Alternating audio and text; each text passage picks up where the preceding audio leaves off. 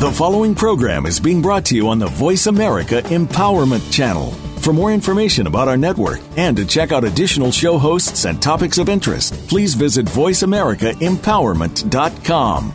The Voice America Talk Radio Network is the worldwide leader in live Internet talk radio. Visit voiceamerica.com. The views and ideas expressed on the following program are strictly those of the host or guests and do not necessarily reflect the views and ideas held by the Voice America Talk Radio Network, its staff, and management.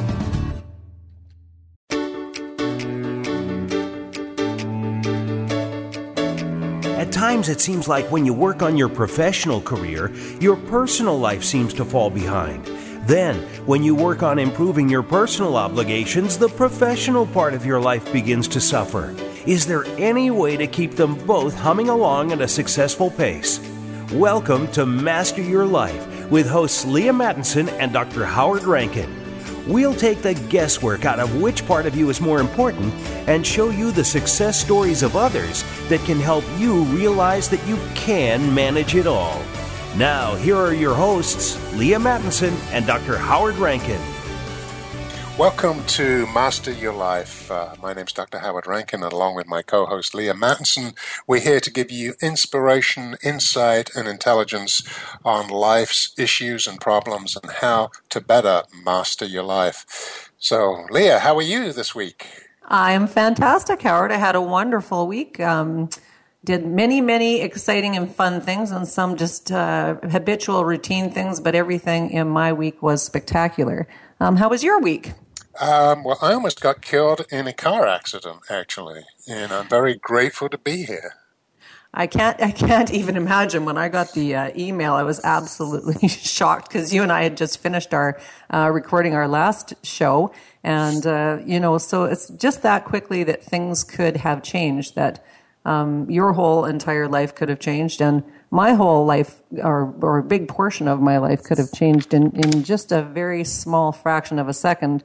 And that really does segue nicely into our sort of idea for living every day and live every moment as if it's your best moment, the best thing that you're going to bring to the world and to yourself.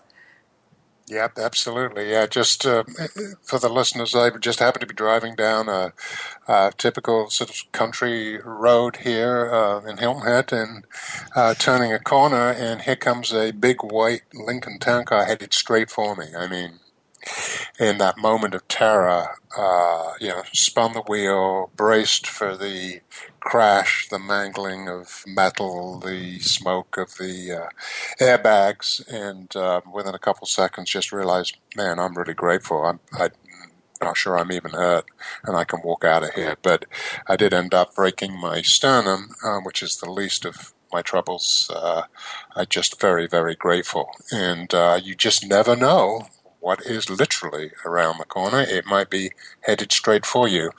And today's guest, Barb Morello, has an amazing story about just that, how you never know what is around the corner and how it can change your life.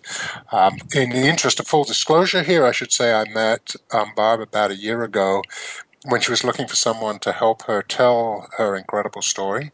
And it's now in the version of a book that will be out towards the end of the summer called In God's Waiting Room. And so without further ado, Barb, welcome to our show. Yeah, hi. Thank you for having me. Well, it's great. So let's get straight into this because there's so many aspects of the story. You could probably fill 5 episodes with it. Just tell us a little bit about your life before this life-changing event. Well, I had worked as an architectural watercolor rendering artist for the past 25 years. I was probably in the handful of the top 10 rendering artists in the world. So I can say I was living a great life and working on very high-profile jobs in the U.S. and around the world. I also was into horses for many years and competing in a discipline called reining. And I have a son, and he is the great love in my life. And basically, Howard, I've been enjoying life and just enjoying everything about life. especially with the competing with the horses and raising my son, my two favorite things. Yeah, and then that all changed for you one day in 2009. Tell us about what happened. Yeah, it was November 14th. It was a Saturday. I woke up and I had been experiencing symptoms from what we thought was the flu. And in that particular moment, I felt like I just couldn't get my oxygen. And I woke my son up. It was about 9 in the morning, and I said, "Chris, I'm just not feeling right." And he called 911, and they came out, and, you know, my vitals seemed fine. Everything seemed fine. And they said, "Well, you could go to the hospital, but, you know, everything seems fine." So they said, if this continues, because I declined to go to the hospital, I will add, that I can call 911 again. So I went into the shower, stepped out, collapsed to the floor, and my son called 911 for the second time. And they took me to the hospital, and within no time, I was intubated and placed into a coma. Wow.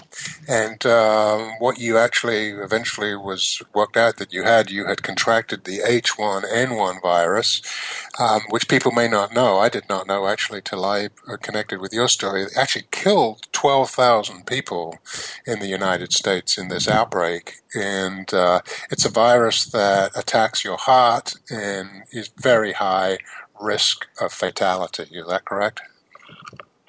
Yes, and the doctor told me I got to the hospital just in time. The reason people lose their life from this, there's about a 4-hour window of detecting whether you have this virus, and the problem is you don't know you have the virus until it's too late, so you just don't wake up. You just die in your sleep. And, you know, I was already in the process of my organs shutting down, which is why I was having trouble breathing. I was already hypoxic. So getting to the hospital when I did was a blessing in itself, because if I would have ignored the signs, if my son wouldn't have been home, I wouldn't have called 911 just out of being stubborn. And I probably just would have passed out and never woke up. Wow. So you're raced to the hospital, you're put in a coma, and tell us what happens after that. Well, after being intubated, I don't know really when the coma dream started. After the first 4 days, I was on propofol, which kept me in the induced coma because I was on life support. But I did not wake up from the induced coma. I remained in a coma for the next 2 weeks.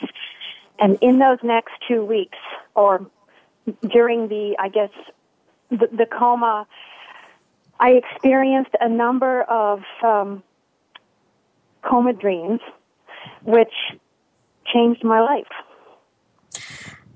Yeah, and they really are remarkable dreams. And that brings up one thing that we want to mention in passing, that people may not know, that when somebody is in a coma, they may be non-responsive to what's going on around them, but they certainly are aware of what's going on around them.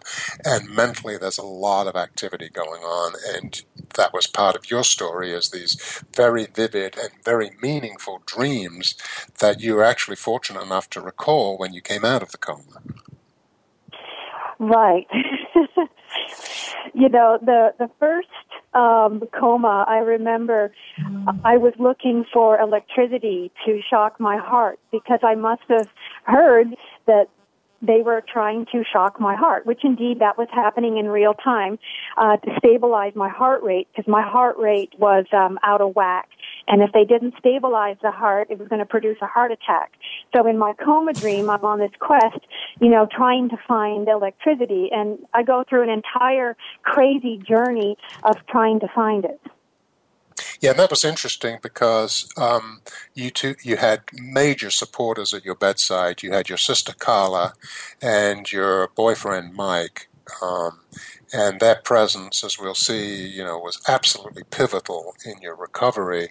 And they actually kept notes of actually what was happening, so you could relate these dreams to, hey, some things that were going on in your hospital room and what they were doing to you, like the search for electricity was going on while they were cardioverting your heart. So that was one interesting aspect of it, initially tying these dreams to what was actually happening in the hospital room. But it turns out there was more going on than that. Can you tell us about some of the other dreams that you had that you recalled? Yes. Well, somehow each dream became more challenging than the past. And everything from, trying to guess at secret lottery numbers. I guess at some level I knew I was in a coma and I was trying to get out of the coma. So it just kept escalating in the challenge to try to find my way out. And then it came to a dream that, really, if I could say it was like a Stephen King movie, one in particular, record ring death. Where I actually experienced my own death, and then I experienced coming out of my body and looking at myself dead. And then I heard like a news station broadcasting that I had died of a death, and it was very real to me. I really thought I had died, Howard. And next thing I know, I'm on an embalming table being embalmed, and I'm like, wow, I didn't even get to tell the people I love that I really love them. And I think that was a moment for me of really knowing what it feels like to die and have regret and not being able to reach out to the people I love to say, hey, I love you. Wow. Yeah, amazing experience. Now let's just talk a little bit about the meaning of the record ring death, because this does tie into an important theme in your journey. The record ring death, would you want to explain what that was in your dream, what the story of the dream was? Yeah, it was about a subliminal recording that if you listen to it, it would be your death. And but the recording was all about being the most beautiful woman in the world. And I guess I interpreted it as being my Barbie doll. How to be a Barbie doll. To have this beautiful figure, long flowing blonde hair, big eyes, beautiful upright breasts, a big butt, and I wanted to have that because that was the key to getting what I wanted and possibly the key of getting out of this coma. So in my coma dream, my mother sends me this subliminal record that if you listen to it, there's a disclaimer on it. In 24 hours, the rings will unwind off the record and wrap around your ankles and snuff out your life. And so I couldn't resist. Even though the caution label was there, I had to listen to this and be the most beautiful person in the world. And so as soon as I put the needle to the record, I could see the record rings literally unwinding off the record and coming toward my ankle. And I went through this agonizing death of feeling my ankles being wrapped with this vinyl ring. And I even I could feel it squeezing on my legs, and I felt my very last breath come out of me. And that's a wonderful metaphor, isn't it, for temptation? That we all find ourselves in situations where we know that what we're going to do is going to be a big, big price for it, but we do it anyway. And that seems to be a wonderful metaphor, especially in the context of your journey, and ties into some of the things about your own self-image that came from your childhood. Do you want to relate that a little bit so the listeners can understand more about the context? Yeah. I was raised by an iron-fisted father who we were basically taught we're to be seen and not heard. He was always right. Don't ever speak up. And if you want anything in life, you have to be beautiful. Beautiful people get what they want. And I felt insecure, and I would never amount to anything. That was sort of reinforced. And, just, I guess through Cinderella and these the things you watch as a child, it's always the beautiful woman who gets rescued by the prince in shining armor. So, you just learn you've got to have all these elements as a woman to command what you want in life. So I guess that's kind of what played out in my dream, that if I wanted to get out of this coma, I had to have all those elements. I had to be the best. And so it just really shows in my subconscious mind what the most important, element was. But it ended up being my death, which is the irony of the whole thing. And like you say, that is a wonderful metaphor for life, is that we chase, after these things that, like being beautiful. And, in the end, it ends up killing us. We're missing out on what really is important.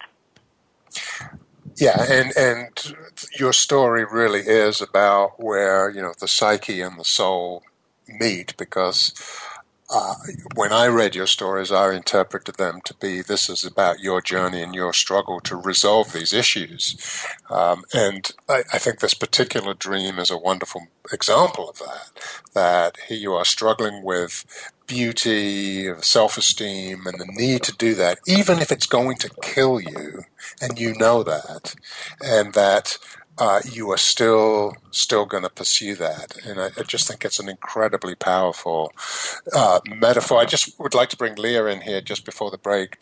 Do you have any thoughts or comments on this, Leah? Oh, many. I have many that I shall not weigh in on very much, but just it's interesting that the whole theme of beauty in our culture runs so deep, and I think that's a theme for anyone alive on the planet now that's female, because of this, how much we're inundated with media, never mind what our families' expectations are. And so there could be a whole show on that. What we're going to do after the break, though, is pick up on this. It is really a deep and meaningful story about kind of keeping your soul alive. And that's far deeper than just keeping your body alive. So the whole idea of selling your soul to the devil, for the price of the ticket of beauty, I think it is an amazing. I can't wait to hear actually how you got out of that, because that would be a huge bind to be in. So when we come back from the break, we'll continue to talk to Barb about her miraculous story, and just can't wait to hear the details of how the comeback was made. Great. So we'll see you after the break.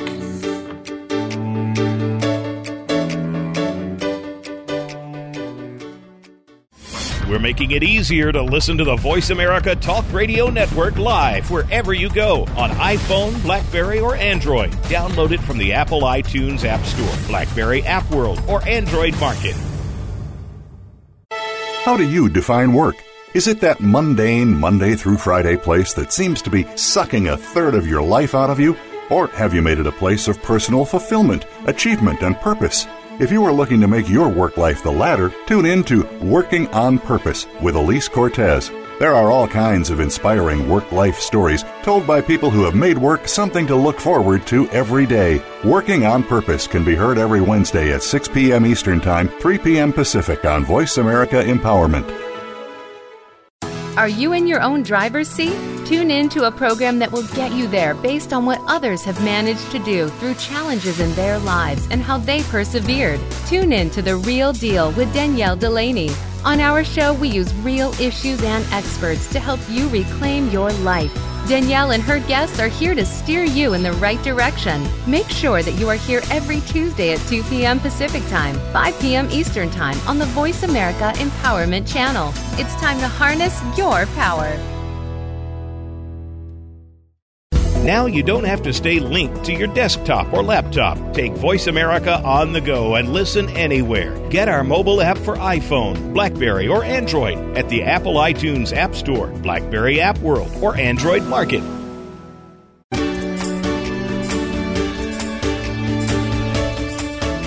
You are tuned in to Master Your Life. To reach Leah Mattinson, Dr. Howard Rankin, or their guest, please call in to 1-888-346-9141. That's 1-888-346-9141. Or send an email to Leah, that's Leaha, at changeyourlife.expert. Now, back to Master Your Life. Well, welcome back. Before the break, we were speaking with Barb Morello about her fantastic journey, and she has a book that's coming out in just a couple of months called In God's Waiting Room. We're going to pick up, Barb, where we left off before the break, and just would love to hear, you've had this deal where you've died. What happens next? So I'm laying on the embalming table, and I mean, that's got to be one of the worst, the worst feelings, to know that they're preparing you for your funeral. And I'm wondering, how am I going to get out of this thing? And next thing I know, I hear this voice saying, well, you know, I can help you. And I'm like, where's his voice coming from? And he sort of appears to me in this dim light, and I can see how the shadows are cast on his face. He sort of has this weird appearance. So I'm kind of thinking, well, is this person trustworthy? But I'll listen to him. And he goes on to tell me about that I have a lobster claw hand, and I'm going to have millions of dollars in hospital bills, and no man is ever going to take me or accept me or love me because I'm deformed. I have this hideous lobster claw hand. And he assures me that if I serve him for the rest of his life, he'll take care of me. And I have to tell you, it kind of sounded good, because I really was trying to find a way to get out of this thing. And so I decide to, go for the deal. And at the last minute, I think, wait a minute, you know what? This is Satan. What am I doing? I'm signing up to serve this hideous individual for the rest of my life. And I go, no. I recant the deal, and just at that moment, this amazing experience happens. Someone takes me by the hand and says, wow, you have just almost signed yourself up with a deal with Satan. Congratulations, you recanted the deal. And this beautiful person took me to what I'm calling God's waiting room. I went on this amazing journey. And so what happened in that encounter? Well, I've never seen eyes that looked like this. He looked deep into my eyes, and his eyes were the most incredible shade of blue. And there was light shining out from around the pupil. And he said, look into my eyes. You see? I see differently, and so will you. He said, you will see through different eyes. And he said, your heart, you have the heart of a 98-year-old. You are being blessed with a healed heart. And I'm thinking, what?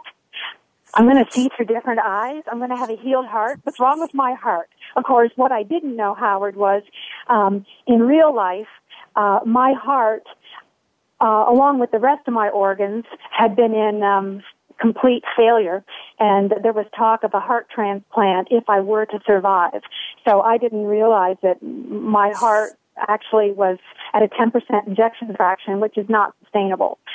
And the angel said, it's not your time to go, and we're sending you back. But for now, your body is uninhabitable, so rest here a while until, we send you back. And it was the most beautiful place I have ever been to. I have never seen anything like it. Even the acoustics were different. All the walls just glimmered and just shined with the most magnificent mosaic tiles, glimmering with blues and golds, and it was like colors that I've never seen before. It was like almost looking through diamonds and seeing how diamonds, reflect and sparkle color. And so here you've been told by an angel you will see through different eyes, and your heart will be healed, or is healed. And I know that you're in a coma for another 7 days, and that you have some other dreams, but then you come out of the coma. Tell us what happens when you come out of the coma. So when I come out of the coma, the first thing I notice is, indeed, I'm seeing through different eyes. Everything's kind of broken down into like blind spots. And so I go, oh, okay. And then I see my cardiologist, and I'm like, oh, the most amazing thing happened, and I share with him what happened in my coma, and he said, Barb, you are on a heart transplant list. And I'm like, what? And he said, but let me entertain this. We'll send you down for a test, and let's see, what the ultrasound reveals. And he came back later in the day, and he said, wow, in all my years of being a cardiologist, I have never seen anything like this.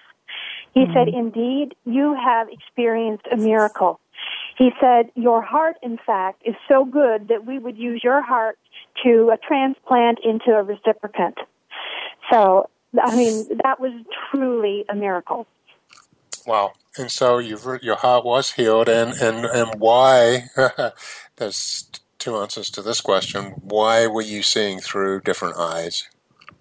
So I guess while I was in the coma, I had sustained a stroke.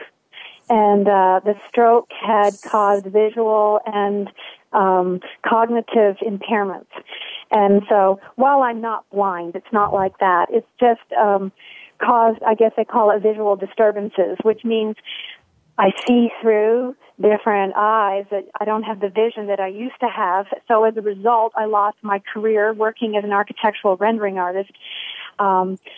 It's kind of like looking through perforated metal. When you look at stuff, it breaks down all the information. So if I look at your face, I might see one eye and part of a nose, a little bit of hair, some of your shoulders, and then I might miss the rest of your body. So if I were to put a paintbrush to paper, I wouldn't be able to see where the line stops and starts. So it's vision that I can get around just fine, but when it comes to executing fine detail work, it really just doesn't happen. Right. Yeah, and so you've gone through this experience where you've died. You've dealt with what I believe to be, your own individual crises, and you've resolved them in these coma dreams. You've reached a point now where your heart is healed. You see through different eyes. How did you interpret the coma dreams and what that really meant to you? Well, it wasn't until my sister started, putting two and two together and saying, wait a minute, Barb, when you're telling me about this coma dream, I remember, Dino and I were in the room and we were actually saying this to you. And that's when I realized, oh, wait a minute. Kind of what was going on in the coma dreams definitely reflected what was going on in the room. Especially after the angel experience, the rest of the coma dreams, it seems like I was closer to coming out of the coma. I may not have been in such a deep sleep. So what I was hearing on the outside world was really affecting the rest of those coma dreams. Where the first coma dreams, I was very deep, I guess, at a much deeper level. And I would say at some point, I believe I was in the spiritual realm. I don't even think I was in my body anymore, especially when I experienced the Satan, the deal, and the visit with the angel in God's waiting room. I agree, and I think what's fascinating about your story is these parallel things, the sensory input that you're getting, even in a coma, of the things that are going on around you, what people are saying, who's visiting you, what the nurses are doing, taking that in. But then what's going on in your dream is the resolution of some of these critical life conflicts to the point where you resolve it and you are healed. Yeah. Well, Howard, then I met you, and, through just talking about the book with you, somehow you put together the subconscious, how that, how unresolved issues have been locked up in my subconscious. So, there was a few things happening. One is obviously the stimulus from what was happening in the room affected and triggered the coma dreams, but it was my subconscious that had, I guess, all the secrets of my past or unresolved issues all trapped. And so it was a combination of things happening. So, through discussing the book with you and you pointing out a number of things, it sort of brought about a healing process because I could see that there was definitely a process here where we could look at, my insecurities as a woman and see that it actually stemmed from what was drilled into me at a young age. And, the beautiful thing is that's a story that we tell ourselves, but that story, that dialogue, that narrative, it can be changed. We are not stuck with the narrative that we bring with us from childhood. And through understanding that, we can create a new narrative and we can change our thinking. I think as you're telling your story, Barb, the thing that strikes me is there was two miracles. And the first is that your heart was healed, but the second is your career was taken away from you. And so it's like you couldn't actually go back into something that wasn't serving your getting out of having to be that perfect woman. And I just think lots of people wouldn't position it that way necessarily, but I do see there's some funny anecdotes of people saying, when they're trying to lose weight, that God will always make sure you burn the toast. so you don't want to eat it anyway. and I had a little parallel thing in my life, being a personal trainer and being in fitness for many, many years, and I was the perfect woman at one point, and then God gave me the gift of having broken feet, and that you then right away go, well, I can't go down the path. So there's an abrupt change, and then how you manage that or negotiate that in your head to turn it into a miracle of, wow, God's given me this real other clear path that I must take a different route. Yeah, and I will say for the first 6 months, I was in despair a little bit because, who am I? I was always defined by being a rendering artist. And we were treated like rock stars, and we were paid like them as well. We were probably some of the highest paid artists in the world. So, I had this great life, and I was into fitness as well. I worked very hard on achieving a beautiful body, and I really tried to look like a Barbie doll, so to speak. And the world was sort of handed over to me on a silver platter. So now, who am I? What do I have to offer? If I can't be a rendering artist, then how am I going to make an income?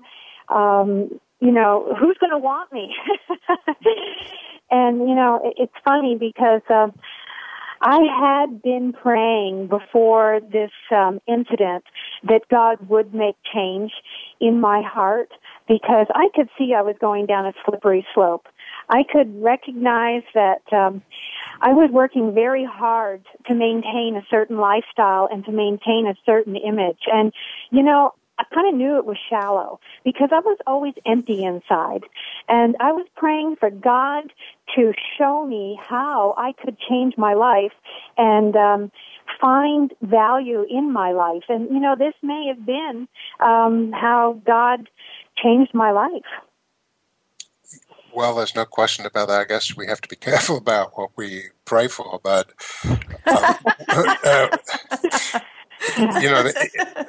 I'm stunned. I know the story. I've worked it with you. We've talked about it. We've written about it. And it's still, to me, an incredible story about mind, body, soul, psyche, how all of that comes together at this crisis. And you said something that was really important about we all have these narratives we carry around, and it takes something really dramatic for us to change them. And in some ways, we're all wandering around in a bit of a coma, stuck with that same narrative. And your journey out of it to something different is truly remarkable. And for the listeners, I will tell you, we have doctor statements that say this was, as far as I can say, as far as they could tell, this was a miracle. That all the other patients they had with this virus either died or needed a heart transplant. And the fact that you came out of it the way you did, they cannot explain it. So I think that's really important. So when we come back after the break, here you are. You see through different eyes, metaphorically and literally. You have a healed heart, metaphorically and literally. And the question's going to be, I know there's a period of rehabilitation as you get over this crisis. The question's going to be, what do you do with that? What did you do with that new vision? What did you do with that new heart? How did this transform your identity? How did this transform your narrative? And how did this transform your life? And so in the final segment, we're going to hear this incredible story continues from Barb Morello about how she took an experience of being in a coma and how it changed her life. So we'll be back after the break on Master Your Life.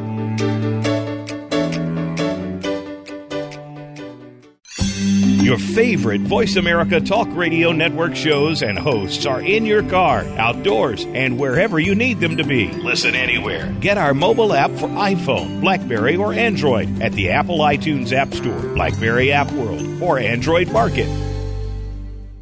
Are you looking for life's answers? How about the meaning of true self? Can you really be a better person overnight? Well, good luck with that. Now, if you want to know more about this insane world and life we lead, tune in to Dr. Gary Bell's Absurd Psychology. You'll learn about how the brain operates under different psychological conditions. Some common sense. Heck, you might just actually learn something. Listen Fridays at 1 p.m. Pacific, 4 p.m. Eastern on Voice America Empowerment. Can you think of anybody who does not want a better life and to be a better person? Think about that for a second. Almost everyone wants to be better, but how does one go about doing that? One thing that is making people better every week is tuning in to the Self-Improvement Show with Dr. Irene Conlon. All real change comes from within, but many of us don't know where to find the information or guidance we need to make the changes that bring about the improvement. Most of us don't know how to work within. Listen Thursdays at 1 p.m. Pacific, 4 p.m. Eastern on Voice America Empowerment. Follow us on Twitter at VoiceAmericaTRN. Get the lowdown on guests, new shows, and your favorites. That's VoiceAmericaTRN. You are tuned in to Master Your Life. To reach Leah Mattinson, Dr. Howard Rankin, or their guest, please call in to 1-888-346-9141. That's 1-888-346-9141. Or send an email to Leah, that's Leaha, at changeyourlife.expert. Now, back to Master Your Life. Welcome back to Master Your Life. We're here with our guest, Barb Morello. So, Barb, we've heard your incredible story, absolutely unbelievable. And so after you've rehabbed, how has this changed your life? Well, definitely see through different eyes. And when I say that, I used to see the world in, worldly ways, and now I see through godly eyes. So there's a spiritual approach to everything I do now. And with my change of heart, I embrace others by serving in a capacity where I lead others to experience a transformation of their heart and to be able to see through different eyes as well. And I do that through a couple of ways. One is through animal-assisted therapy. And as you heard, I love horses. And my horses actually also helped me in my recovery. And they were also sort of what helped me when I was young as well, through, I guess, what I experienced as a youngster. So using my horses, I volunteer. I actually developed a nonprofit called Seahorse Miami, and we work with women in a drug rehab facility. And it's not just, drugs that they come in there for. It's, alcohol abuse. They've been human trafficking, mental health issues. It's a number of problems. But using the horses, they come out to Seahorse and experience truly transformational experience just by doing equine assisted therapy. And also we do journaling with the ladies as well, teaching them how to approach their life through journaling. Yeah, and so you're helping other people also see through different eyes and have a change of heart too, right? That's right. Yeah. And, I just feel so blessed that God has given me this second chance. And when you see the brokenness in the world, it's just, it's just heartbreaking. And knowing that with my second chance, I can actually do something that's constructive, I don't want to waste 1 minute of it. And I'm just so blessed. Just like how you felt with your car accident, like you've been given a second chance. And that is the question, what are you going to do with your second chance? And if there's one thing I've learned, there is a heaven and there is a hell. And I don't want to go to a dark place. I want to end up in a place of love and light.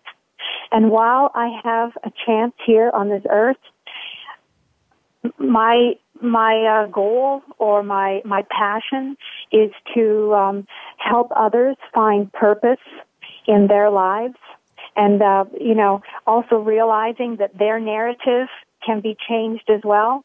The women who have drug and alcohol addiction, it's really not about the addiction, it's about the condition of their heart. They use drugs as a Band-Aid to mask the underlying problem. And so by changing their heart, by changing their thinking, and getting them to see that there is another way, is just so life-transforming for these individuals. So I couldn't imagine doing anything else. I'm just so blessed that God gave me this opportunity and second chance. And I'm just blessed that I've been around horses my whole life, and that horses have this amazing ability to be used. And I always say in the equine therapy, the reason that God made horses was to reflect back to us humans what's really going on in our hearts.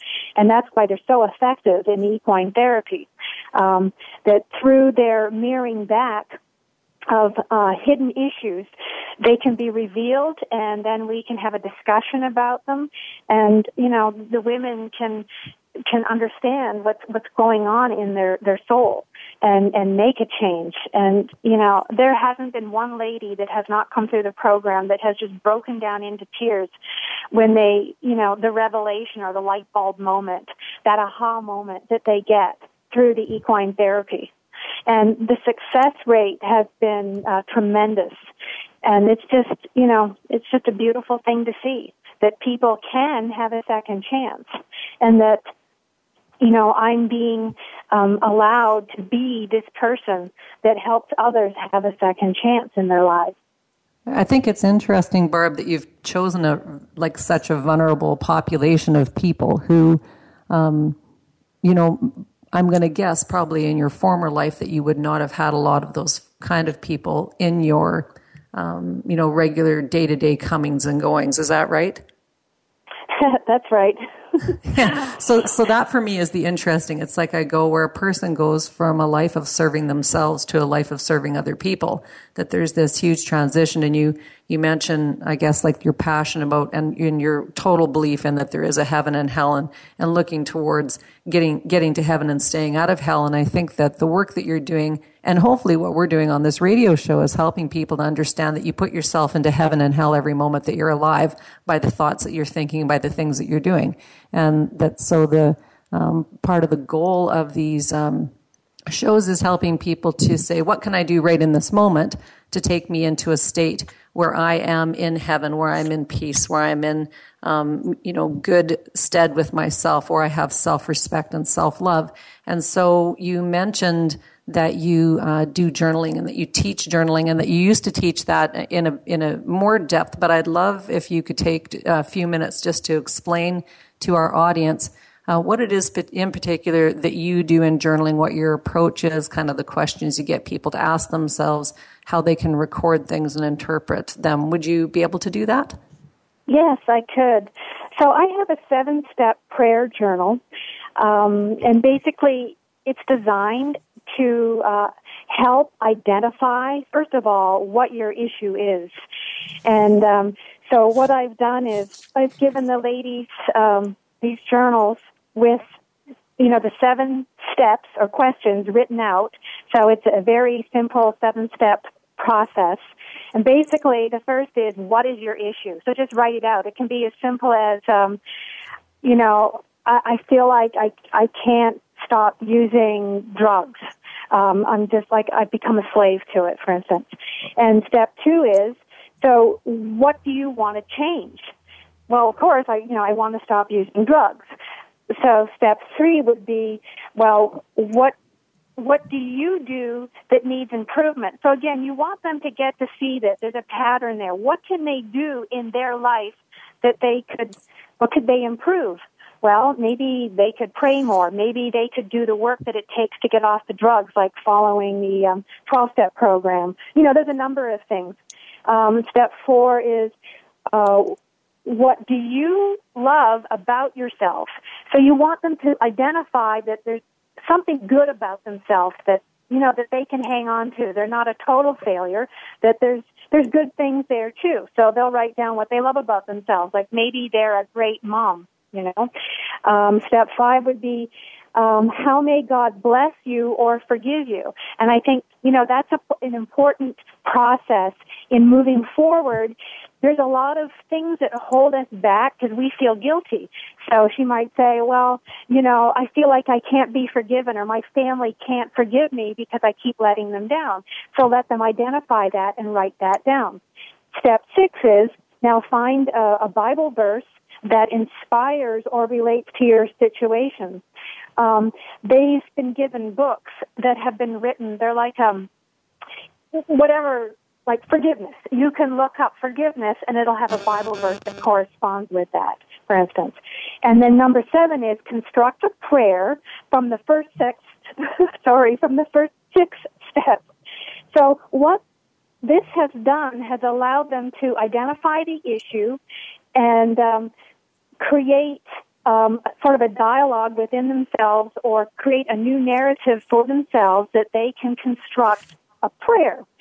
So they write out a prayer, including the Bible verse, and they close their journal, and we hand it off to God. And we actually do the prayer together, which is really beautiful. And then I ask them to continue to say that prayer, but also be sensitive to when they start seeing answers come, that they journal the answers to the prayer, because we forget sometimes when we go through trials years down the road how God has answered our prayers. And we can come back to these prayer journals and look through and be reminded of how God is working in our lives. And one more thing I want to add is the power of prayer. If there's one thing I've learned is that when we come to God with a humble heart and we fully submit ourselves to God and pray, boy, the power of prayer is tremendous. And what I do now is I write down, just like I've advised the women to do, I write down how God answers my prayers. And, it really helps me pull through when I go through, adversity as well. I think that's really important. At the time of adversity, a time of frustration, a time of stress, at dark times, we need to refocus on gratitude. We need to refocus on prayer. We need to refocus off that negative stuff and onto the positive things.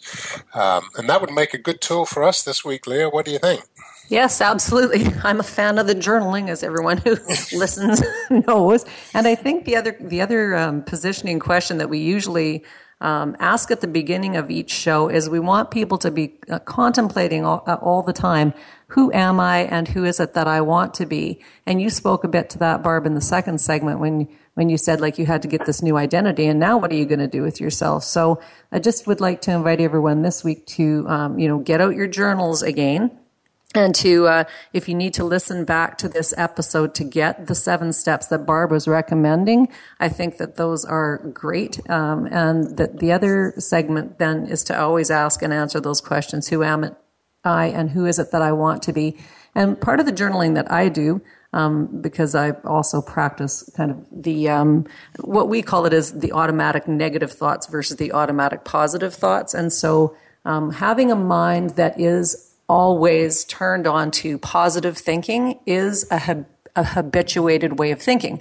And so when people go, oh, I can't think like that, or I don't know how I'm going to make myself think positively when things are so offside and so tough and so difficult. And there's pretty much, I think if you asked anybody their story, most people have had some real challenges and real adversity in their life that they can go back to, and they can either go back to the history and they can get caught and stuck in the difficult challenge and the trials, or they have learned how to positively move out of it and grow and stretch. So when you get conscious and introspective about what's the actual tool that I use to move my life forward and to move myself out of thinking habitually in a negative way.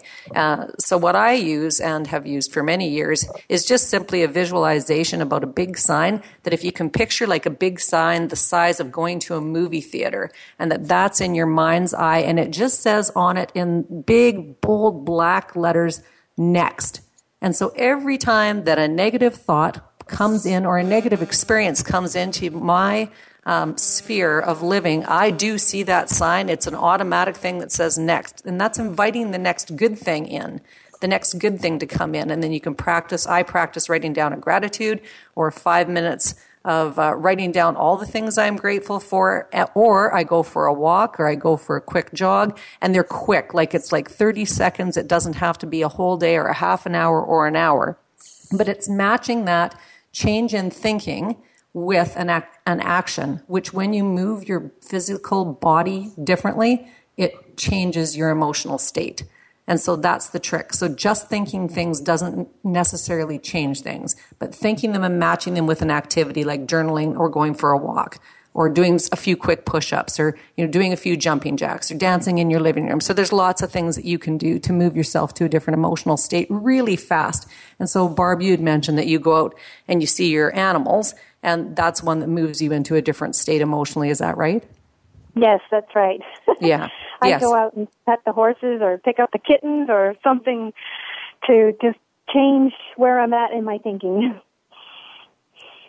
Yes, and that is fantastic. Absolutely. And so I'm so glad you were here to share your story, Barb. I think it does give people hope about what they can, that really, can you ever say that things are over? Not really. I think there's always a chance for a comeback. And so next week, our guest next week is, and our topic next week is Don't Act Your Age, 3 Lessons in Health, Happiness, and Habits with Dr. Donna MacArthur.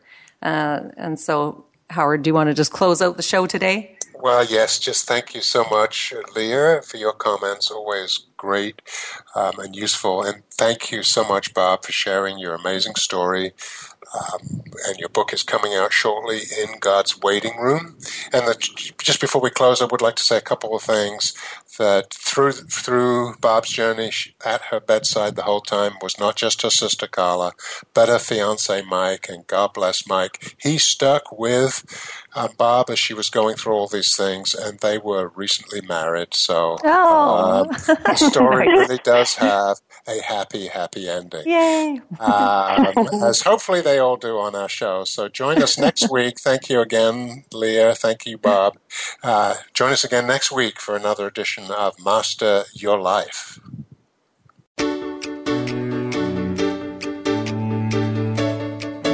Thank you for being a part of our show today. Master Your Life with Leah Mattinson and Dr. Howard Rankin can be heard every Tuesday at noon Eastern Time and 9 a.m. Pacific Time on the Voice America Empowerment Channel. Now, go enjoy your successful life.